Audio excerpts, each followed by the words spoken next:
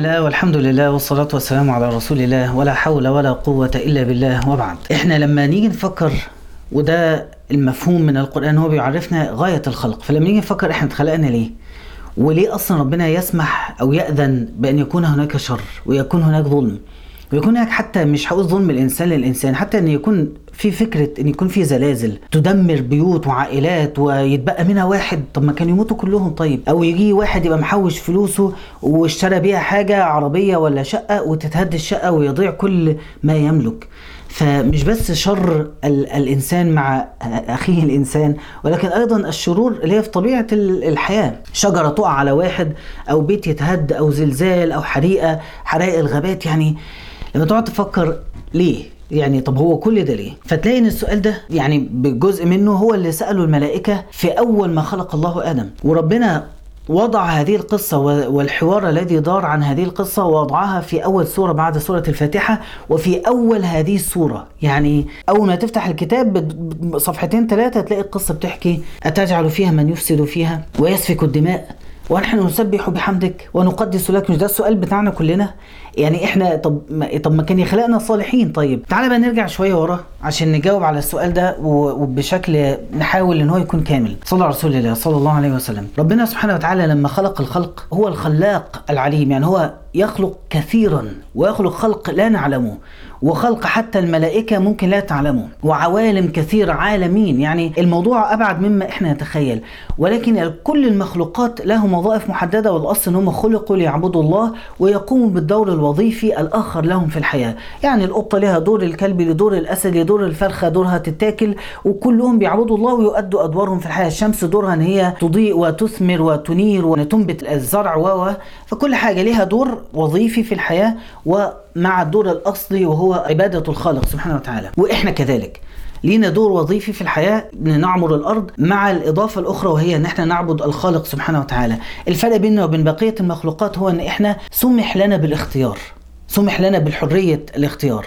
فإيه القصة؟ أن ربنا هو أراد سبحانه وتعالى أن يذيق خلق من مخلوقاته أو بعض من مخلوقاته متع مثل متعة الطعام. الملائكة لا تأكل ولا تشرب. متعة زي متعة الزواج، الملائكة لا تنكح. متعة زي متع النوم والراحة، الملائكة ليس من شأنها النوم، يعني هي خلقت لعبادة تقوم بها. فربنا أراد أن يذيق بعضا من مخلوقات هذه المتعة، متعة أن احنا ندخل الجنة ونستمتع بما فيها. حتى ربنا سبحانه وتعالى لما خلق الجنة يروى أن الملائكة قالت: يا ربي إذن لنا أن نكون من سكانها. قال: لا، ولا يستوي من يعمل ويختار مع من لم يختار العبادة ولم يعمل لها. يعني ده من القصص في الأثر يعني. لكن الشاهد أن ربنا سبحانه وتعالى من رحمته أراد أن يذيق خلقا من خلقه متع لا تخطر ببال الخلق الآخر. تمام؟ دي من رحمته. ومن عدله أن هو يعرض هذا الأمر على الجميع. مين يريد أن هو يختار هذه المتع والجنة في مقابل العدالة تقتضي أن هو يتعرض لاختبار حتى يستحق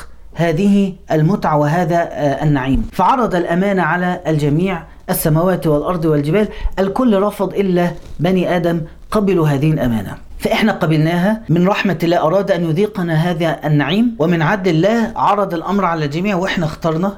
ثم بعد ذلك أنزلنا إلى الدنيا حتى نتعرض لهذا الاختبار الذي به نستحق الجنة أو يستحق البعض العذاب. فربنا سبحانه وتعالى خلق الإنس، خلق سيدنا آدم، ثم الملائكة أبدت هذا الاعتراض: أتجعل فيها من يفسد فيها ويسفك الدماء. فجت الإجابة اللي احنا بقى كلنا مستنيينها: خلقتنا ليه يا رب؟ ليه الموضوع؟ ليه الشر اللي بنشوفه؟ وليه تسمح بيه وتأذن بيه؟ وأين العدل؟ وعلى فكرة الكلام ده على مستوى كل فرد. كل فرد بيتعرض لمواقف يلاقي في حياته اللي هو يعني ليه يا رب بتعمل معايا كده؟ استغفر الله يعني، بس عندنا الحتة دي على اللسان. فهي شبه جدا للملائكة قالوها: أتجعل فيها من يفسد فيها ويسفك الدماء. طيب إجابة ربنا جاءت كالتالي: وعلم آدم الأسماء كلها. إيه علاقة الإجابة دي بسؤال الملائكة؟ ايه علاقة الإجابة دي باللي أنا حكيته من شوية؟ إن هو ربنا خلقنا علشان يدخلنا الجنة ودخلنا الاختبار عشان العدل يقتضي إنه إحنا نتعرض لاختبار، فإذا نجحنا نفوز بما لم يفوز به الآخرون من الملائكة والمخلوقات الأخرى.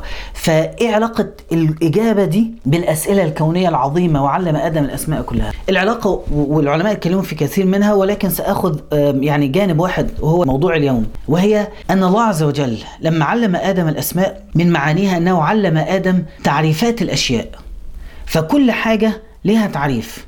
ما هو الزواج؟ ده تعريفه: أي حاجة خارج الزواج هي من الحرام وتؤدي إلى النار. ما عورة الإنسان مع الأب والأم والأبناء ومع الزوجة ومع الغريب ومع الرجل على المرأة والمرأة على الرجل وعلى المرأة عورة المسلمة على غير المسلمة، كل هذه التعريفات هي تعريفات الأسماء، اللي طبعا مش الأسماء اللي سيدنا آدم بس علمها، لكن فكرة أن القرآن يعرف الأشياء. أي حد يتبع غير تعريفات القرآن يهوي في النار. فكأن إجابة ربنا سبحانه وتعالى للملائكة أنه علم آدم الأسماء ودله على تعريفات الأشياء التي إذا مشى أو اتبعها دخل الجنة، وامتنع الإنسان أو آدم وأبنائه عن أن يفسد في الأرض ويسفك الدماء. فإذا انحرف الإنسان عن الأسماء والتعريفات التي عرفها القرآن، ينحرف الإنسان ويفسد في الأرض ويسفك الدماء. فكأن إجابة ربنا هنا بتقول إيه؟ إن المخرج للإنسان من أن يسفك الدماء ويفسد في الأرض هو أن يتبع القرآن وتعريفات القرآن.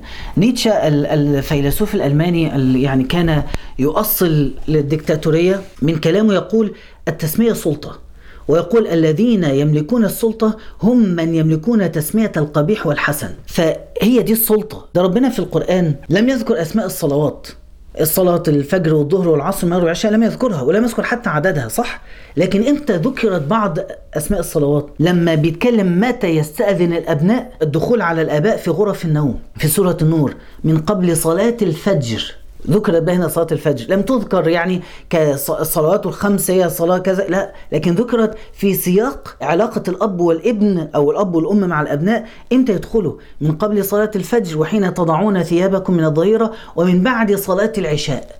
يعني قضية تسمية الصلاة وكم عددهم تركت للسنة وللنقل الجماعي من الصحابة، لكن قضية زي علاقتي مع أولادي يدخلوا إمتى، يخبطوا على الباب إمتى، وقبل الحلم، قبل ما يبلغوا وبعد ما يبلغوا، تعريفات الأشياء كلها، مين المحرم علينا الزواج منها، مين الستات يتحجبوا قدام مين، تفاصيل التفاصيل التفاصيل اللي بتحدد علاقات الناس ببعضها. هذه التعريفات هي رسالة القرآن، أن يعرف الأشياء، وهي إجابة الله للملائكة إذا اتبع الإنسان تعريفات الأشياء التي عرفها الله عز وجل وضعها الله سبحانه وتعالى.